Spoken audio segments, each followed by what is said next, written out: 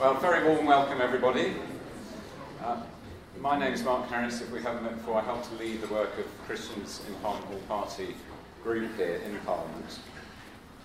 And the group exists to support all members and staff in their work here in the House. And this is through a variety of different means: chapel services, weekly groups, one-to-one support, written briefings, and evenings like this one. And this evening is part of a regular series of events that we hold, where we seek to examine the personal and the public relevance of the Christian faith to our lives today. And we're really delighted to welcome Jonathan Aitken here this evening, who has kindly agreed to share something of his personal story with us. And we're very grateful to Fiona Bruce MP, who is going to interview Jonathan. Jonathan needs a little by way of introduction, and Fiona is going to get into the detail in a moment. But just in brief, he's a former Member of Parliament and Cabinet Minister. He's been a journalist and a broadcaster. He's the author of 17 books. He's the president or trustee of several criminal justice charities, and he speaks all over the world about prison reform and about the Christian faith. Jonathan, we're so grateful to have you here this evening.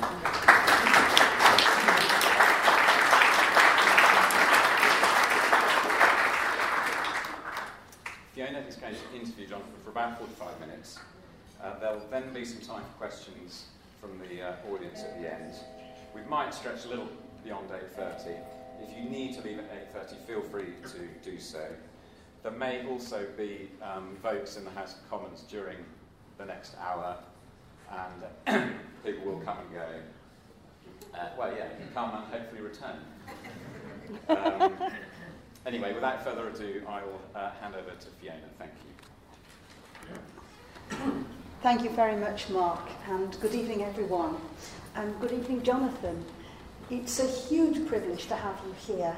You've had a remarkable career, and I think the numbers of people here, including very many parliamentarians from both houses, are testament to the interest that there is in hearing of your stories and of your varied career through many years. As Mark has said initially, you worked as a Fleet Street journalist in the 1960s, and you served as a war correspondent in Vietnam, Biafra, and the Middle East.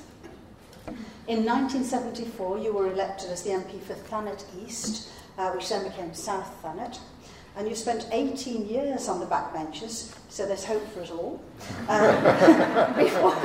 before being appointed as the Minister of Defence Procurement under John Major in 1992. And you were then promoted to the Cabinet as Chief Secretary to the Treasury in 1994. And I know, reading the first of many books that we've written, that was very much a high point in your life. But then you went on to find that you were fighting a libel case with the Guardian, which went on for some years, and in particular culminated in events in 1997.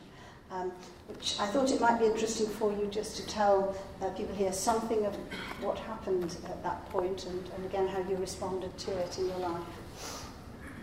Well, it's sometimes good in a story to start at the low point. And the libel case in the Guardian was certainly that. It was a catastrophic own goal, personally and in every other way. And unless anyone's interested, there's no point going into the detail of it.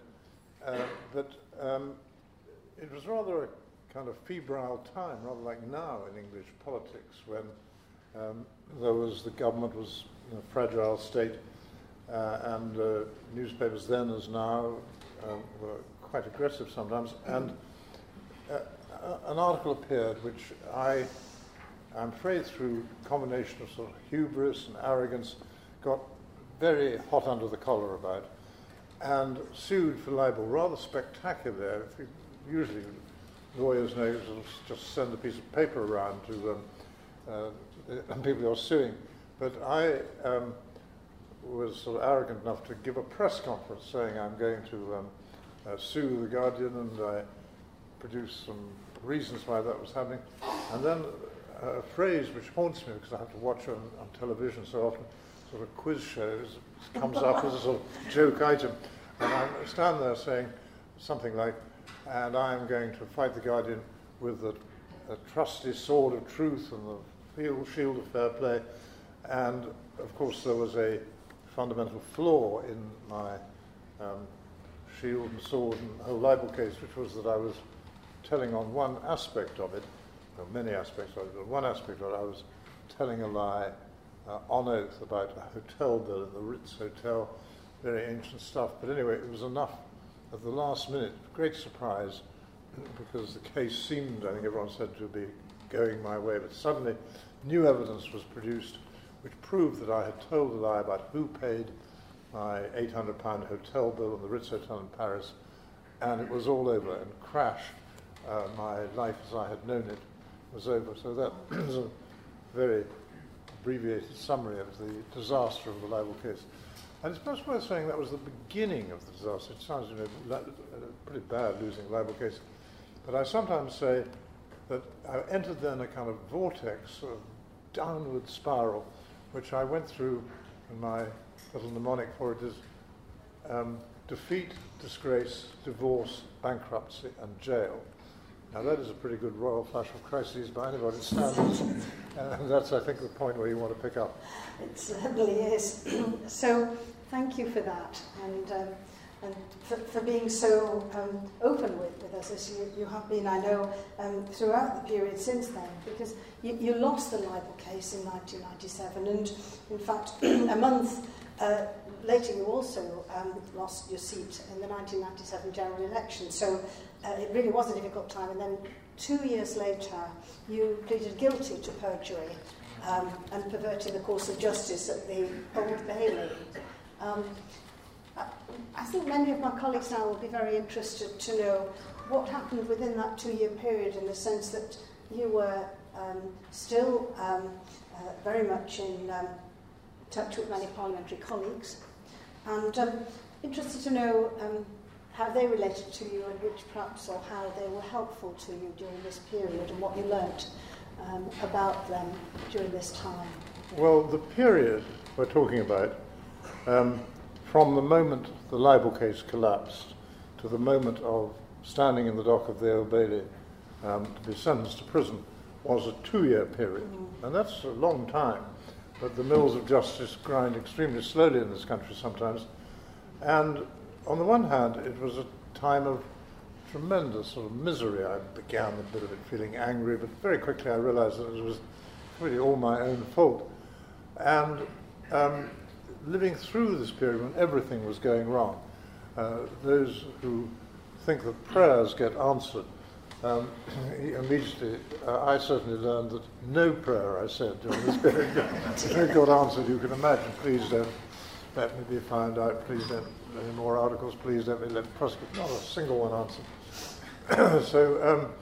But there were silver linings to these very, very dark clouds. And one of them was that mysteriously friends came alongside me. I think in all disasters there are periods when you do find out who your friends are. And politics, I'm afraid, is full of fair weather friends who, when they think you're on the rise, are very generous with their warmth. But when things go wrong, the cavalry vanishes. But there are a handful of people who I sometimes call my hoops of steel club, after that line in Shakespeare. And there were people from this house who came alongside me. And I think the only surviving parliamentarian in this little group was Alistair Burt.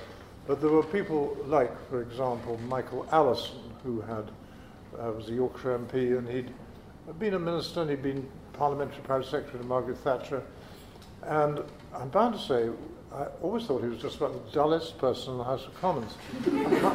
How wrong I was, because when he saw a sort of brother parliamentarian in desperate, dire straits, he very much came alongside with his friendship, with his wisdom, with his counsel. And this little group, there were one or two other ex-parliamentarians, Tom Benyon, who'd been an MP, and they sort of formed a prayer group. And I wasn't entirely enthusiastic about this at the beginning.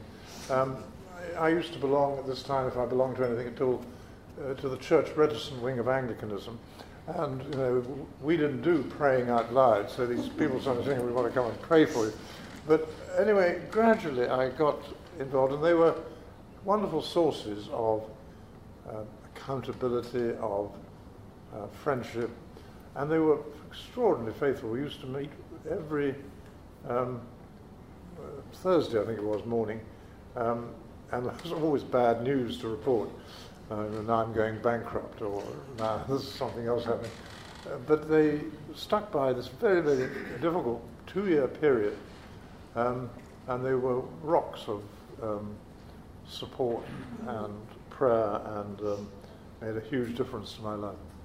I think that will be very interesting and helpful for some of us who have colleagues going through difficult times at the moment. So thank you for sharing that. Could you also share a little bit about how your relationship with God developed over this time? Well, not easily. There are many Christian speakers who say, well, I had a wonderful conversion experience, and hallelujah, it was, I was a Christian, it was wonderful from then on. With me, it was a much more difficult journey, partly because I was sort of fighting old battles with bad sides of my character, like blaming God, instead of blaming other people. But I, at the same time, I think I'd have been very insensitive when the whole world is falling apart. If I hadn't sort of tried to say, well, where did I go wrong? Let me try and examine, not who said what to whom, but where were the fault lines. And I sort of started to work things out, but it wasn't an easy, quick path. I remember it as being a path of a lot of stumbling, falling, backsliding, sinning, wondering if I wasn't going crazy. Was this a sort of foxhole conversion to be praying every Thursday morning with friends? So it wasn't easy, but rather like someone who's on a train journey through the night in what used to be old Europe, and you're crossing frontiers, you don't actually know necessarily the moment when you have moved from one stage to the other, but I think you do know when you have arrived in the completely new territory of a real and committed faith. And that didn't happen quickly. I would think it took most of the 2-year period we're talking about. But by the time I had to go off into prison, I was absolutely confident that I had a real and committed faith. It had been quite painful getting there, but I felt it was real. Thank you. And I think in the early stages... Sorry. We're just slightly struggling to hear Jonathan at the back. So, Okay, we'll try and speak up. It might help to stand if that's easier. Stand up, sure. That'd be great. Thank you so much. Inaudibility. Glad you mentioned it. Okay. So I think you don't have to stand too. I'm small enough as it is. Give me a chance. I think just briefly, in one of your books, you described your early relationship with God as rather like that with a bank manager. Would you like to briefly elaborate on what I meant by that, probably like quite a few members of Parliament, I'm not pointing at anyone here, but if someone had come and asked me, are you a Christian, during most of my parliamentary life, I'd have slightly quivered thinking this is a really cheesy question, but I would have said yes. And if they'd gone a bit further down being a sort of pushy evangelical and they'd said, well, what sort of relationship do you have with the Lord? If they'd asked those kind of questions, I think I'd have sort of given an affirmative type answer, but the reality was my relationship with the Lord was rather like, and I think this is the point you're drawing out of me, my relationship used to be when I was a boy growing up in a small country town where there was still a real bank manager. And my relationship with God was not unlike my relationship with the bank manager. There were some good things about it. I knew he existed. I used to go and visit in his premises every so often, something to be polite. I thought he could really be quite useful to me one day. And he could always, do the spiritual equivalent of providing an overdraft if there'd been a little overspending on the moral code. But all this time, it wasn't a good relationship because I thought I was in charge of the account. Yeah. And that I could do things my way, as the Frank Sinatra song goes. And so I was at best a half-Christian, which I now know is as good as being half-pregnant. But at the time, I thought it was sort of okay to have this owl take charge of the account and do it my way. So it wasn't a satisfactory relationship, and the back manager joke sort of works. It does. It's a very good explanation. And then, just before we move on to you being sentenced, looking at it now from a more mature Christian perspective, what would you identify as the root to the difficulties which you experienced and which led to, obviously, that sentence? Well, the root cause, a good one-word answer, was pride, which has many formats. C.S. Lewis, in his book Mere Christianity, says pride is the great sin. It's the complete anti-God state of mind, and that's true. I think now that the Christian journey is one of moving from self-centeredness to God-centeredness. Difficult journey for anybody, but it's particularly difficult for anybody who is puffed up, as parliamentarians sometimes can quite easily get. I mean, I was never really a very important minister, but just as parliamentary life, go back to say, well, sort of saying the honourable member thinks this, isn't the honourable member wonderful? Then you get to become a minister, and when I was at defence, I had my own RAF plane, taking out the guards of honour, saluting, and the Chief Secretary's a powerful job, and the whole Yes Minister's scene, which is on the whole completely true, is all rather exciting, and it goes to the head of it. And so the journey from away from self-centeredness towards God-centeredness is a difficult one, and I think it is a tougher road for parliamentarians and many others. Yes, thank you. Thank you for that. So that pride was well and truly punctured when, in June 1999, you were sentenced to 18 months in prison, and you were taken off to HM Belmarsh. Would you like to tell us what it was like arriving there and what your first night was like? I did start with one advantage. I had always known that I would have to go to prison, so I was sort of, up to a point, prepared for it. But nothing really can prepare you for prison. It's a tremendous culture shock. Planet Prison is a very strange place indeed. The first thing that happens, you come off the van, the white prison van, and you enter the cage.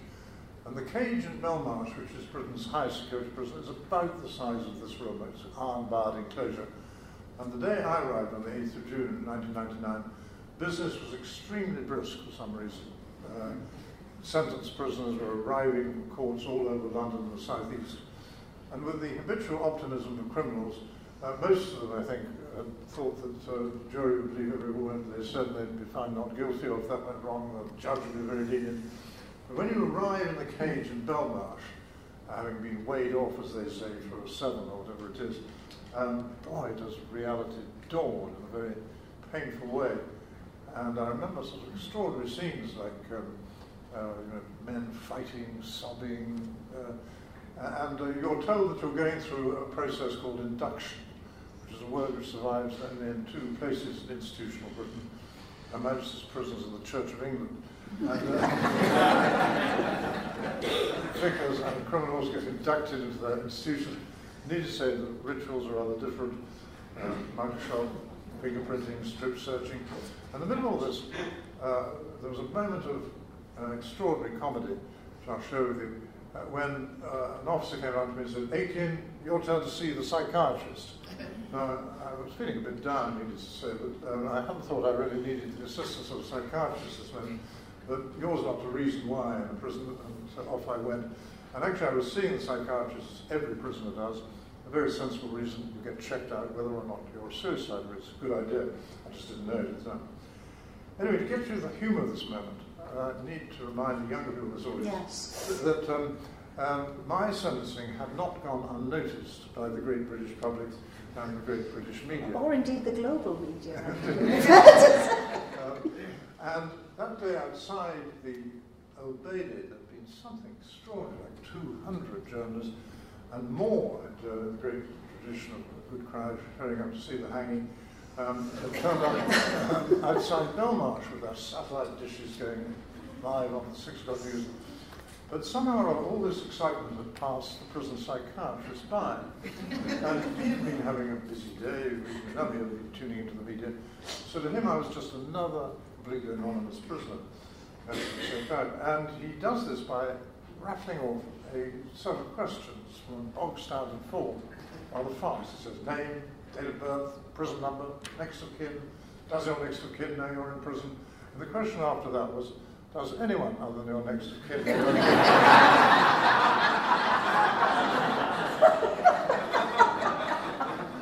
I gave the psychiatrist a wry smile and said, well, as a matter of fact, I think maybe 15 or 20 million people will know. The psychiatrist did not return my wry smile. He scribbled this down his pad. And then he said, in tones of some asperity, do you really mean to tell me that you think 20 million people? So I nodded. And then suddenly his tone became gentler and indeed more clinical. And he said in a soft, kind voice, may I ask you, CB 9290, have you in your life ever suffered from delusions? That was just but it is a cultural shock. I don't make too light of it. It was a very, very difficult day, a few days coming to it. Yeah, thank you for that lovely story. So you were in prison, and obviously you had to work through your relationship with the other prisoners. What was that like for you? Well, it was very cautious at first. Tory cabinet minister is not an immediately popular figure in jail. But I had a bit of luck very early on when a young prisoner came up to me and said in a conspiratorial whisper, I've got a problem, could you do me a favour? And his problem, he said, I've got a letter from my brief, I can't read it, could you read it to me? So I read him this letter, and it was telling him that he and his partner and their son were going to be evicted from their council flat in Lambeth for non-payment of rent. And he shouted, what should I do, what should I do, and he got this news. And as it happens, within the confines of Belmarsh Prison, he couldn't have come to a more expert source of advice because, like many MPs, I'd been doing eviction cases for him. So I knew all the wrinkles about how to give time. Told him this, and he was very pleased. And they said, I've got another problem. I don't do no reading nor no writing neither. Could you write it for me? So I wrote it for him, and he signed it. And then, rather unexpectedly, instead of doing what you might have thought he would do, put it in the postbox, put it in his pocket, keep in his pocket, whatever, he suddenly transformed himself, this young guy, into a sort of 18th century town crier. And he held this letter aloft, and he went down the wing saying over and over again, hey guys, this MP geezer of ours, he's got fantastic joined-up writing.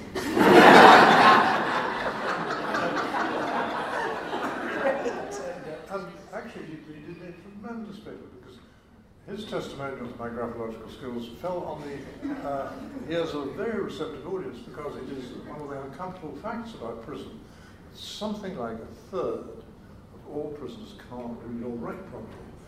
And so when the word got round, thanks to the town crier, that there was a prisoner willing to read and write letters for other prisoners, I became a very useful member of the community, and that was sort of my entry ticket. It was, every night I used to have at least 6, 8 people wanting letters read to them or written for them, the most intimate subjects imaginable. And this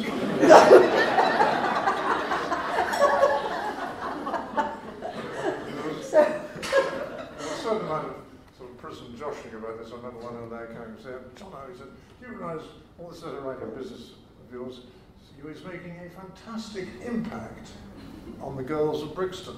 I can't believe the improvement of the quality of the love letters they get. So, thank you for that. So, as well as obviously developing a relationship with certain people in and possibly outside prison, what about your relationship with God during this time? How did that develop? Well, I was sort of committed in my mind and heart, and that was a good start. Secondly, I discovered, as monks have done down the ages, that cells are very good places to pray in, to read, to think, to reflect. So this was a sort of strengthening process. And then, of course, prisons at that time, like now, I think there were all kinds of staffing problems. So we were banged up, as they say, and our cells were a very high percentage of the time. And this didn't bother me at all. It bothered a lot of people, but it didn't bother me because I was all the time giving time to silent letters and reading, thinking, praying, Bible reading. So that was a plus. But I don't think I'd have got very far if it hadn't been for an extraordinary development, which I'll tell you about, when a young Irish burglar asked me into his cell one evening and started a conversation. And he'd been the guy I'd been writing quite a few letters for. And he began this conversation talking as we did for the next hour, because time doesn't move in prison. Things prisoners usually talk about, the regrets, their families, what they're going to do when they get out. And then suddenly, about after an hour or so, Paddy changed gear, and I immediately recognized, as any of you in this audience would, the gear he changed into, because it was a sort of formal vote of thanks type gear. After all this intimate conversation, he said something, John, on behalf of the lads, I'd really like to thank you for all these letters you've been writing for me and others, and I've decided to give you a present to show you how much I appreciate it. The present I'm going to give you is that you can have anything you care to choose, free of charge, from my library. And then he dived under the left-hand side of his tatty cardboard box and suddenly produced them, and he spread that in front of my eyes, an amazing selection of hardcore porn magazines. Anything you want, man. And after a fleeting moment of temptation, I said, thanks, but no thanks, Paddy. But I obviously said it in a way that was reverting to my old impression of being a pompous politician, because something about the way I said it made him climb up the wall, shouting and screaming, oh, judging me, are you sneering, are you looking down on me, are you? And then before I could stem this molten flow of anger, he had a most ingenious idea of why I might have said no, thank you. And he said, oh, but if it's boys you're after. No, that's not this. I used to like those kind of magazines. Why do you say no thanks? I really didn't want to answer this question, but I did. Rather hesitating. I said, well, if you really want to know, Paddy, so I'm on a different path in life. Oh, what kind of path would that be then? So if you really want, it's a path of having a faith. It's a path of believing in Jesus, following his teachings, and it's sort of changing my life. And then Paddy said, you know, I'd really like to get on that path myself. How do I get on this path? So I said, well, why don't you pray? How do you pray? Well, talk about the blind leading the blind. Anyway, Paddy and I prayed together, the first night, second night, third night, fourth night. And then Paddy started saying, oh, this stuff's too good just to keep to the two of us. I thought he was going to find another Irish burglar to make our twosome a threesome. But Paddy had lots of energy and drive and Irish charm, and he shot off around the jail recruiting, saying, anyone want to come and pray with me and Jono tonight? And about a dozen most extraordinary characters showed up. I always remember some of them the rest of my life. One of them was a blago, who was an armed robber, another was a blur who cracked safes for a living. There was a kiter who was an exotic fraudster, bouncing so many checks they fly around like kites. There was a couple more Irish burglars, a couple of lifers who were murderers. And suddenly we seemed to have an astonishing little group that gave a new meaning to the Christian term, a cell group. There we were. And this group met night after night after night. Of course, some people dropped out and they found that praying can get you parole next Tuesday automatically. But on the whole, this strange group I was not its leader, I must quickly say. I was its greatest follower and learner. But it sort of did something with this group, and the strange fellowship and the fraternity of the fallen, praying, and if I was to pick out one thing which sort of made a great impact, which was understanding when people address God, because we always used to pray out loud, and of course some people begin, Our Father, Father God. In prison that has a tremendous poignant ring, because I knew by this stage, most of these guys had no idea who their fathers were, or if they had, they'd never seen him. So this longing for a rock of paternal trust came across, and of course we were all having conversation. And then some people prayed, O Lord Jesus Christ, because they longed for the things that Jesus stands for: love, compassion, mercy, healing, forgiveness of sinners. And then there were people who learned to pray for the Holy Spirit, and they were people who had problems like drug addiction, very serious in prison. They knew they couldn't say no to the pushers by their own power, but they'd got the message that the guide, advocate, comforter, Holy Spirit was there to empower them, so they prayed to the Holy Spirit to have his power. And I found this extraordinary stuff, especially when it started to bring about results, and people threw away their porn magazine, started to be friendly to the pariah prisoners like the sex offenders, and the people who had drug problems started to win their battles. And after I came out of prison, I made another interesting career move, and I went to the one place in the whole country which had worse food and worse plumbing than the prison, and this was an Anglican theological college called Wycliffe Oxford. I immediately had to write essays. One of the first one explained the doctrine of the Trinity.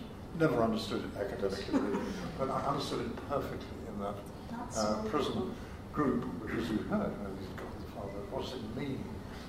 Coming together, the three persons of God. So that was the kind of thing that really got to me deeply. Well, that's a lovely story. And just before we move on to what you've done since prison, very interested to know how your understanding of grace changed during that time. You've written on Amazing Grace and about John Newton, who wrote that famous hymn. Well, grace is a sort of word with a stoop in it. God reaches down mercifully and generously to offer his forgiveness, his kindness to people who probably don't deserve it, haven't earned it. And it's one of the great godly mysteries of why God could reach a wretch like me, as Newton put it in his hymn, and offer that restoring gift of grace. And I could go on for hours about this, but I think one of the reasons I've enjoyed so much going back into prison, as I do all the time, talking about grace and forgiveness, is that to those who've experienced it, as of course I have, the joy of communicating it to others. I was giving the talk, the sermon, Sunday before last in Brixton Prison, and it was quite a tense occasion for various reasons, because it was the first time ever they'd had both the vulnerable prisoners, the sex offenders, and the ordinary prisoners in the same room, and that was quite something. And there is no Christian chaplain in Brixton at the moment. There are 3 Muslim chaplains, all very well remunerated, who are good guys, and they do a great job, but there are weaknesses at the moment in prison ministry, which I'm struggling to help with. Yes, that's interesting. Just before you tell us more about that, which we want to hear about, what do you say to those who would say that your faith was a psychological crutch, as one could call it, after all the difficulties that you'd been through? Well, I used to worry about that enormously myself. Am I just having a foxhole conversion for convenience? And if I wasn't thinking that way myself, there were no shortage of cynics pouring bucketfuls of their cynicism all over me. When I went off to Wycliffe, or when I was giving talks in churches and like that. And at first I rather minded about that, but then I very quickly recovered. Don't be so absurd. because anything I do, I think any sort of Christian voice tries to do, who are you doing it for? What's it all about? You're doing it for an audience of one. You're not trying to win votes or score public relations points or get reported in the media, which doesn't happen anyway. You're doing it for the audience of one. So I don't worry at all about the cynics. Cynics, I'm rather on their side, if anything. I think if I a different era had heard about some parliamentary colleague who's gone to prison to come out saying, I found God and everything's better now, I don't think that's a nice said. How very convenient. It's quite a natural reaction. So it doesn't worry me. I think anything with the passage of time, it's now nearly 20 years since I was in prison, so I think the cries of cynicism are abating a bit. They weren't always. Tell us something about your prison work now. Well, I do quite a lot of things. I mean, I still earn my living as a writer and as a business with my son. But my heart is really in charitable work, and particularly in prison charitable work, for which there is a limitless demand and not very many people doing it. And there are well-known prison charities like Prison Fellowship, founded by my good friend and mentor, Charles Colson, in the United States. And there are charities like Caring for Ex-Offenders. But on the whole, I tend to think that the state can't do the kind of work which good Christian charities do in the rehabilitation field. So I'm always on the lookout for small charities which are local, usually. For example, I'm enormously proud to be involved in a charity called Tempus Nova, which started 2 years ago when two rather hairy-heeled prison officers from Leeds, straight from the Geoffrey Boycott School of London, showed up and said they'd read something I'd written along the lines of, prison officers really understand rehabilitation pretty well, the good ones. I have a lot of time for good prison officers. Why don't we encourage them? And these guys said, all our lives we long for somebody to say that. We'd love to, we'd never tired of being turnkeys and jailers.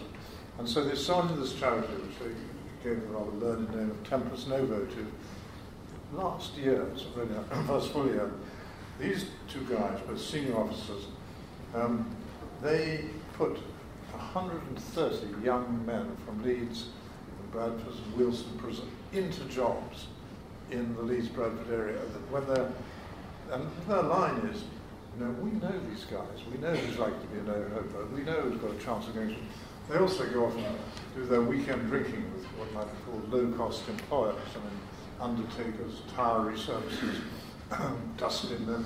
But they're very good at, and so that gives me a huge thrill that 130 young men have, and 80% of them, more, 85% of them have stayed in those jobs for now over 9 months. So I love that kind of work, and I do that. Then I have a bit of Christian work in the prisons. Prison ministry isn't in good shape at the moment for various reasons. And so there's lots to be done, and I love doing it. That's where my heart is. Yeah, wonderful. And just before we go into some questions, just two more I'd like to ask. If you could tell us what you found most challenging about being a Christian over the years, but also what's been the most rewarding thing for you? Well, I think being a Christian seems to me as being a non-stop challenge, and gets almost more challenging. At the heart of it, I think, is those two great commandments, loving God and loving your neighbour. And I personally have learned how to listen and communicate with God in prayer, and that's the heart of it.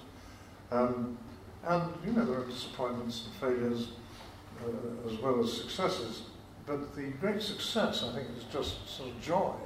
And this faith is a faith of joy.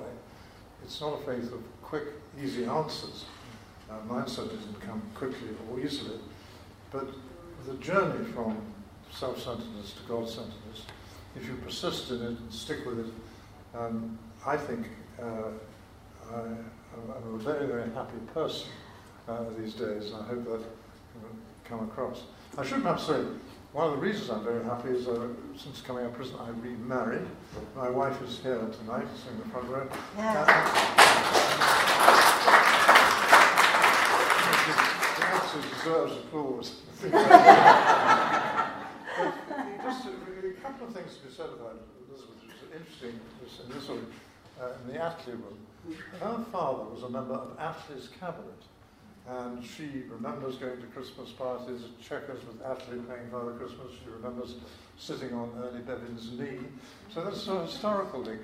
And she was then married to not one but two movie stars. She was Mrs. Rex Harrison and Mrs. Richard Harris, which gives me a rather hard act to follow as a husband.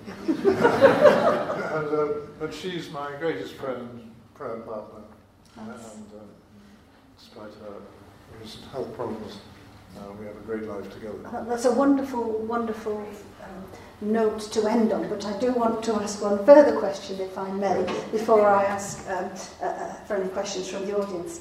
And it is this, really for the benefit of the parliamentarians who are here, of which there are many. If you were starting your political life again here, how would you go about it differently with the faith that you now have? Well, first of all, I believe that the parliamentary life of service is a great calling and a great opportunity to do wonderful things as an MP or minister or member of the House of Lords. So stick with that. And then say, well, we're all full of phrases and symbols. One of the ways to avoid having a disaster like mine, or even doing the whole thing unsatisfactorily, is to think that you are the centre of the universe. You can walk on water. It's all to. And instead, if you can find as your foundation and your navigating points a Christian faith, I think that is a huge strength to you, and that in the end it may get sniffed at a bit by the cynics, but I think, as said Mr. Gladstone, it's the character reading through the sentences that counts, and I think people who do have some roots in faith and live the life, just don't talk the talk but actually walk the walk, that comes through and shines through and has a huge influence on the wider world, but above all, you yourself will know, which I didn't know, I wasn't doing it, that you have a real purpose and a God-centered drive in your life. Thank you so much. That is a wonderful, wonderful note to end on. Ladies and gentlemen,